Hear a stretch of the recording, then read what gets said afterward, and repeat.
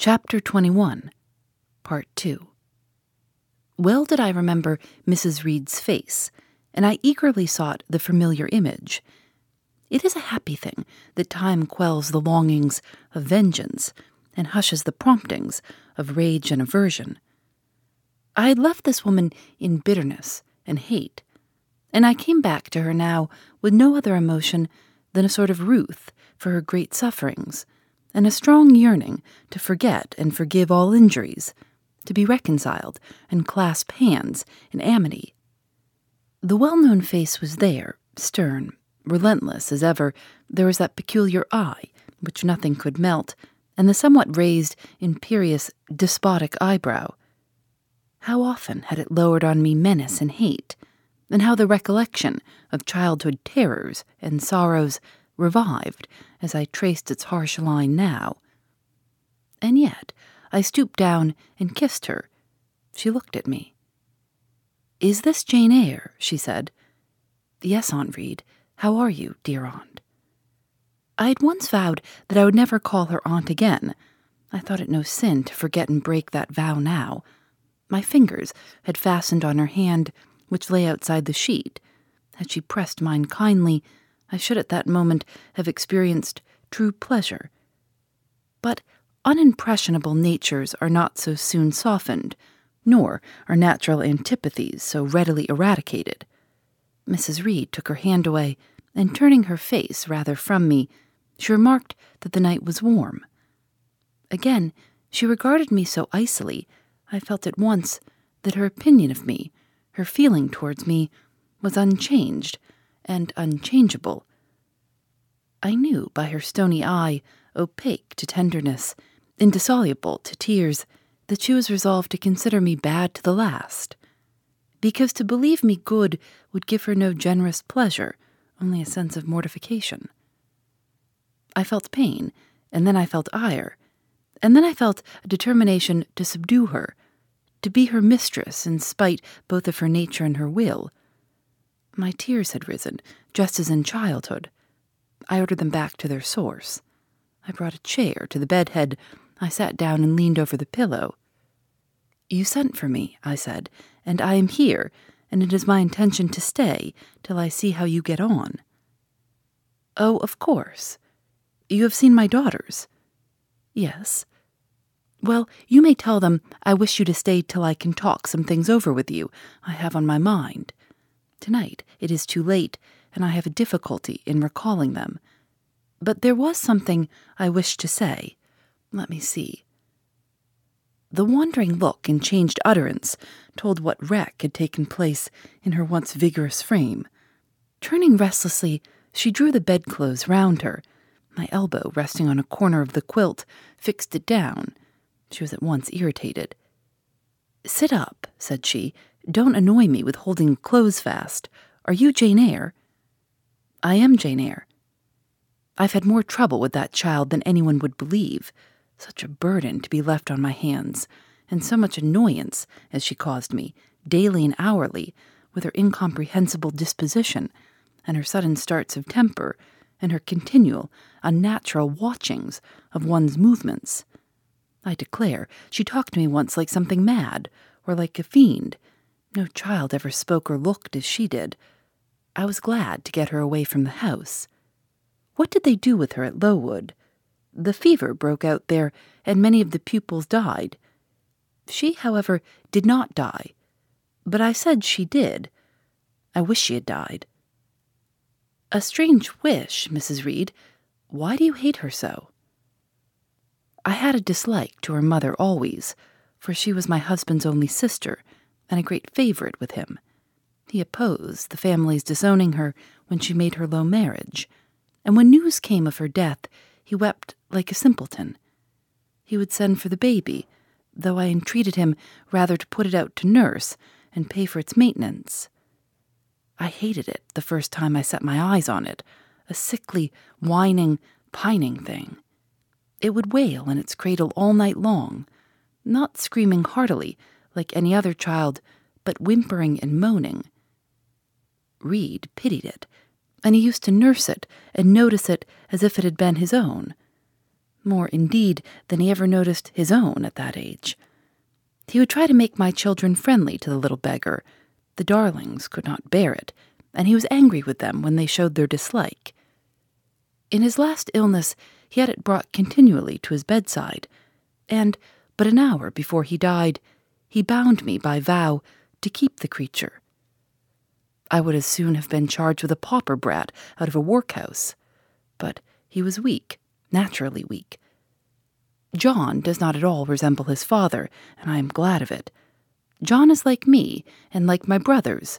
He is quite a Gibson. Oh, I wish he would cease tormenting me with letters for money. I have no more money to give him. We are getting poor. I must send away half the servants, and shut up part of the house, or let it off.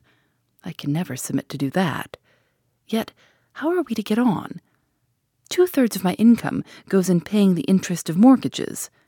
John gambles dreadfully, and always loses, poor boy. He is beset by sharpers. John is sunk and degraded. His look is frightful. I feel ashamed for him when I see him. She was getting much excited. I think I had better leave her now, said I to Bessie, who stood on the other side of the bed. Perhaps you had, miss, but she often talks in this way towards night. In the morning she is calmer. I rose. Stop, exclaimed Mrs. Reed. There is another thing I wish to say. He threatens me.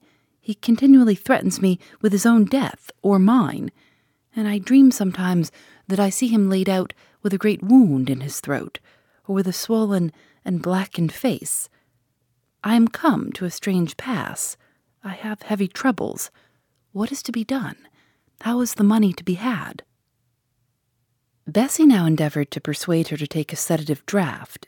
She succeeded with difficulty. Soon after, Mrs. Reed grew more composed and sank into a dozing state. I then left her. More than 10 days elapsed before I had again my conversation with her. She continued either delirious or lethargic, and the doctor forbade everything which could painfully excite her. Meantime, I got on as well as I could with Georgiana and Eliza. They were very cold, indeed, at first. Eliza would sit half the day sewing, reading or writing, and scarcely utter a word either to me or her sister. Georgiana would chatter nonsense to her canary bird by the hour and take no notice of me. But I was determined not to seem at a loss for occupation or amusement. I had brought my drawing materials with me, and they served me for both. Provided with a case of pencils and some sheets of paper, I used to take a seat apart from them, near the window, and busy myself in sketching fancy vignettes, representing any scene that happened momentarily to shape itself in the ever-shifting kaleidoscope of imagination. A glimpse of sea between two rocks, the rising moon, and a ship crossing its disk, a group of reeds and water flags, and a naiad's head crowned with lotus flowers rising out of them, an elf sitting in a hedge sparrow's nest under a wreath of hawthorn bloom. One morning I fell to sketching a face. What sort of a face it was to be, I did not care or know. I took a soft black pencil, gave it a broad point, and worked away. Soon I traced on the paper a broad and prominent forehead, and a square lower outline of visage. That contour gave me pleasure. My fingers proceeded actively to fill it with features. Strongly marked horizontal eyebrows must be traced under that brow. Then followed, naturally, a well-defined nose, with a straight ridge and full nostrils. Then a flexible-looking mouth, by no means narrow. Then a firm chin, with a decided cleft down the middle of it. Of course, some black whiskers were wanted, and some jetty hair, tufted on the temples and waved above the forehead. Now for the eyes. I had left them to the last, because they required the most careful working.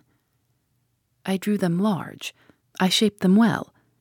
The eyelashes I traced long and somber, the irids lustrous and large. Good, but not quite the thing, I thought, as I surveyed the effect. They want more force and spirit. And I wrought the shades blacker, that the lights might flash more brilliantly, a happy touch or two secured success. There, I had a friend's face under my gaze, and what did it signify that those young ladies turned their backs on me?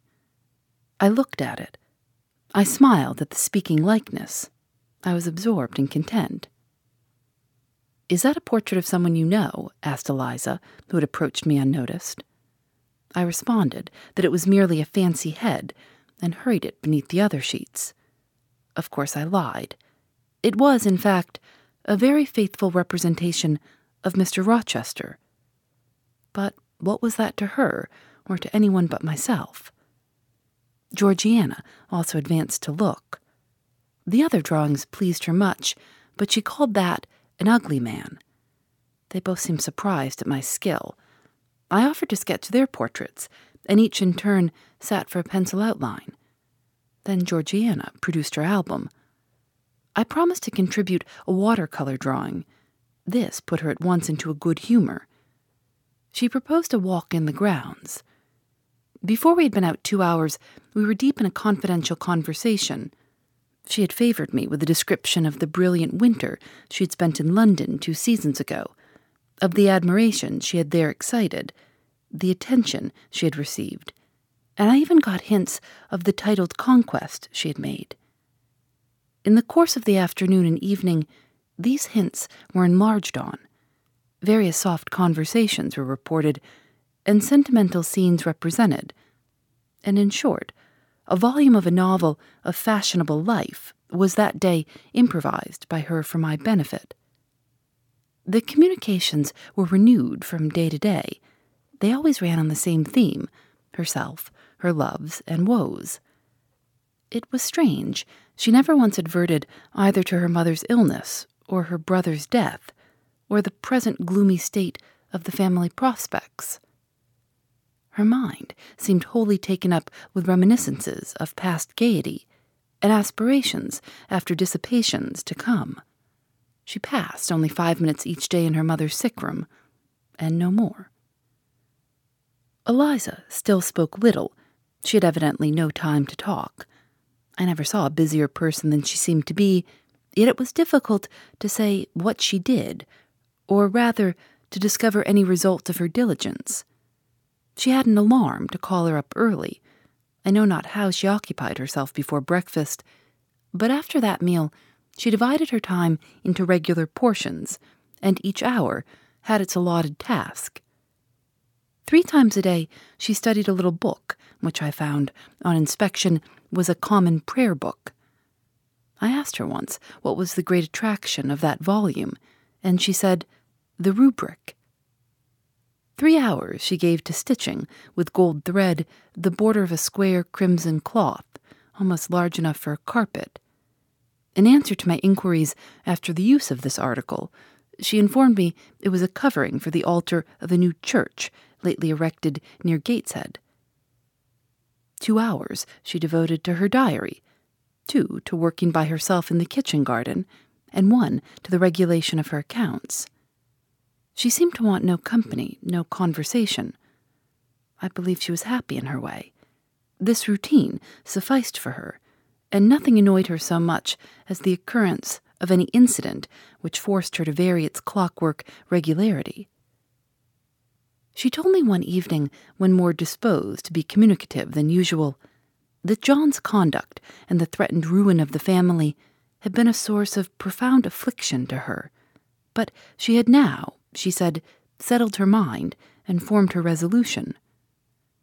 Her own fortune she had taken care to secure, and when her mother died, and it was wholly improbable, she tranquilly remarked that she should either recover or linger long, she would execute a long-cherished project, seek a retirement where punctual habits would be permanently secured from disturbance, and place safe barriers between herself and a frivolous world.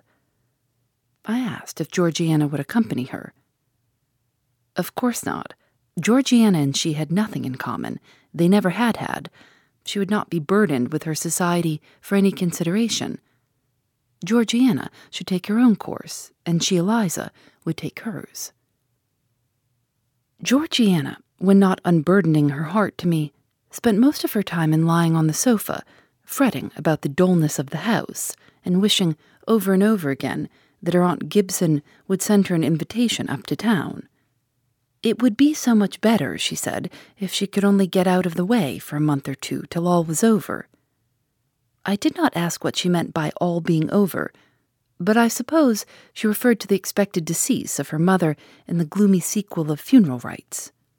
Eliza generally took no more notice of her sister's indolence and complaints than if no such murmuring, lounging object had been before her. One day, however, as she put away her account book and unfolded her embroidery, she suddenly took her up thus.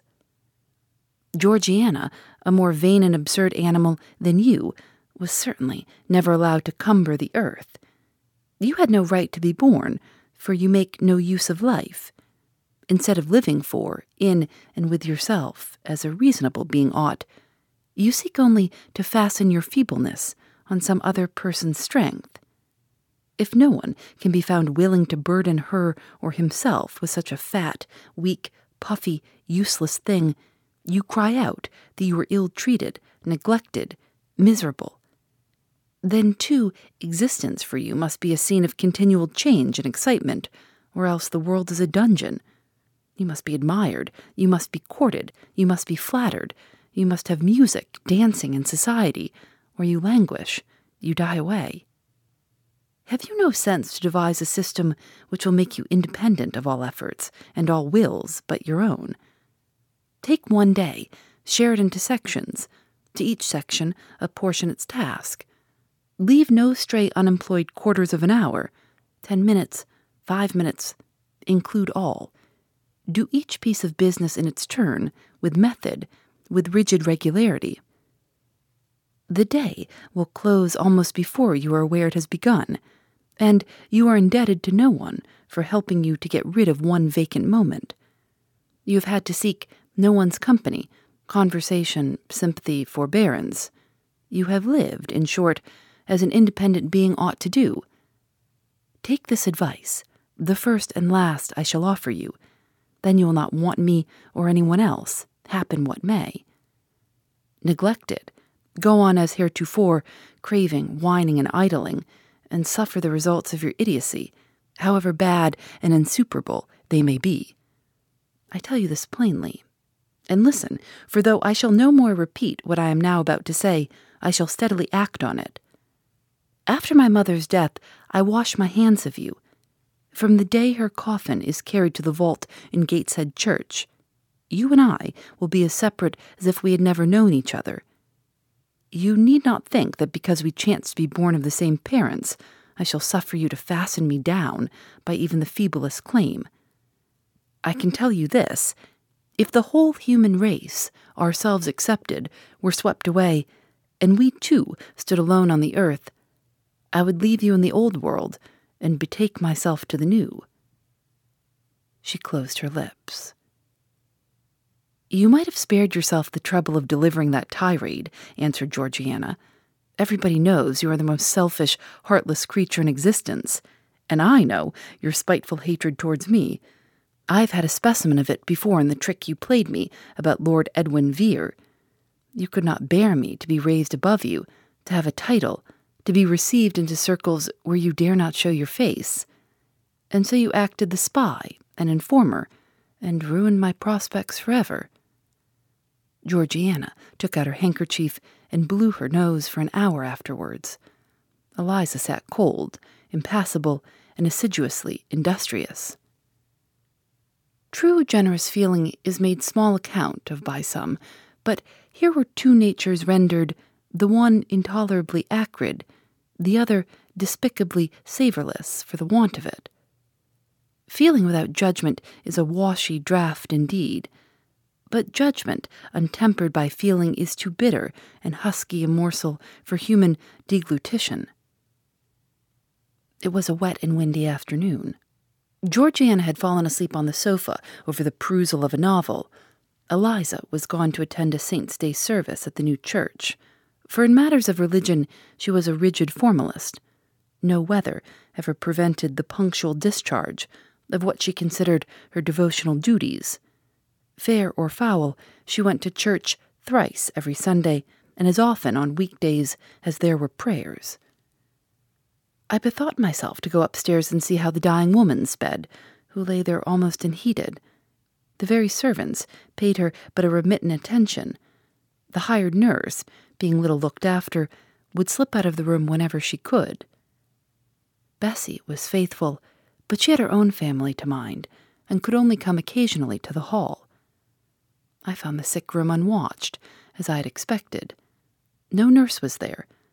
The patient lay still and seemingly lethargic, her livid face sunk in the pillows. The fire was dying in the grate. I renewed the fuel, rearranged the bedclothes, gazed a while on her who could not now gaze on me, and then I moved away to the window. The rain beat strongly against the panes. The wind blew tempestuously. One lies there, I thought, who will soon be beyond the war of earthly elements. Whither will that spirit, now struggling to quit its material tenement, flit when at length released? In pondering the great mystery, I thought of Helen Burns, recalled her dying words, her faith, her doctrine of the equality of disembodied souls. I was still listening in thought to her well-remembered tones, still picturing her pale and spiritual aspect, her wasted face and sublime gaze as she lay on her placid deathbed, and whispered her longing to be restored to her divine Father's bosom, when a feeble voice murmured from the couch behind, "Who is that?" I knew Mrs. Reed had not spoken for days. Was she reviving? I went up to her.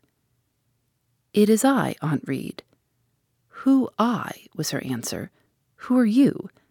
Looking at me with surprise and a sort of alarm, but still not wildly. "You are quite a stranger to me. Where is Bessie?" "She is at the lodge, Aunt." "Aunt," she repeated. "Who calls me aunt? You are not one of the Gibsons, and yet I know you. That face, and the eyes and forehead are quite familiar to me. You are like... why, you are like Jane Eyre." I said nothing. I was afraid of occasioning some shock by declaring my identity. "Yet," said she, "I am afraid it is a mistake. My thoughts deceive me. I wish to see Jane Eyre, and I fancy a likeness where none exists. Besides, in 8 years she must be so changed." I now gently assured her that I was the person she supposed and desired me to be, and seeing that I was understood and that her senses were quite collected, I explained how Bessie had sent her husband to fetch me from Thornfield. "I am very ill, I know," she said ere long. "I was trying to turn myself a few minutes since, and find I cannot move a limb. It is as well I should ease my mind before I die. What we think little of in health burdens us at such an hour as the present is to me. Is the nurse here, or is there no one in the room but you?" I assured her we were alone. "Well, I have twice done you a wrong which I regret now. One was in breaking the promise which I gave my husband to bring you up as my own child. The other—" She stopped. "After all, it is of no great importance, perhaps," she murmured to herself, "and then I may get better, and to humble myself so to her is painful." She made an effort to alter her position, but failed. Her face changed. She seemed to experience some inward sensation, the precursor, perhaps, of the last pang. "Well, I must get it over. Eternity is before me. I had better tell her. Go to my dressing case, open it, and take out a letter you will see there." I obeyed her directions. "Read the letter," she said. It was short, and thus conceived. "Madam, will you have the goodness to send me the address of my niece, Jane Eyre, and to tell me how she is? It is my intention to write shortly, and desire her to come to me at Madeira. Providence has blessed my endeavors to secure a competency, and, as I am unmarried and childless, I wish to adopt her during my life, and bequeath her at my death whatever I may have to leave. I am, Madam, etc., etc., John Eyre, Madeira." It was dated 3 years back. Why did I never hear of this? I asked. because I disliked you too fixedly and thoroughly ever to lend a hand in lifting you to prosperity. I could not forget your conduct to me, Jane, the fury with which you once turned on me, the tone in which you declared you abhorred me, the worst of anybody in the world, the unchildlike look and voice with which you affirmed that the very thought of me made you sick, and asserted that I had treated you with miserable cruelty. I could not forget my own sensations when you thus started up and poured out the venom of your mind. I felt fear as if an animal that I had struck or pushed had looked up at me with human eyes and cursed me in a man's voice. "Bring me some water. Oh, make haste." "Dear Mrs. Reed," said I, as I offered her the draught she required, "think no more of all this. Let it pass away from your mind. Forgive me for my passionate language. I was a child then. 8-9 years have passed since that day." She heeded nothing of what I said, but when she had tasted the water and drawn breath, she went on thus. "I tell you, I could not forget it, and I took my revenge. For you to be adopted by your uncle and placed in a state of ease and comfort was what I could not endure. I wrote to him. I said I was sorry for his disappointment, but Jane Eyre was dead. She had died of typhus fever at Lowood. Now, act as you please, write and contradict my assertion, expose my falsehood as soon as you like. You were born, I think, to be my torment. My last hour is racked by the recollection of a deed which, but for you, I should never have been tempted to commit. If you could but be persuaded to think no more of it, aunt, and to regard me with kindness and forgiveness—" "You have a very bad disposition," said she, "and one to this day I feel it impossible to understand. How, for 9 years, you could be patient and quiescent under any treatment, and in the 10th break out all fire and violence, I can never comprehend. My disposition is not so bad as you think. I am passionate, but not vindictive. Many a time, as a little child, I should have been glad to love you if you would have let me, and I long earnestly to be reconciled to you now. Kiss me, aunt." I approached my cheek to her lips. She would not touch it. She said I oppressed her by leaning over the bed and again demanded water. As I laid her down, for I raised her and supported her on my arm while she drank, I covered her ice-cold and clammy hand with mine. The feeble fingers shrank from my touch. The glazing eye shunned my gaze. "Love me then, or hate me as you will," I said at last. "You have my full and free forgiveness. Ask now for God's, and be at peace." Poor suffering woman. It was too late for her to make now the effort to change her habitual frame of mind. Living, she had ever hated me. Dying, she must hate me still. The nurse now entered, and Bessie followed. I yet lingered half an hour longer, hoping to see some sign of amity, but she gave none. She was fast relapsing into stupor, nor did her mind again rally. At 12 o'clock that night she died. I was not present to close her eyes, nor were either of her daughters. They came to tell us the next morning that all was over.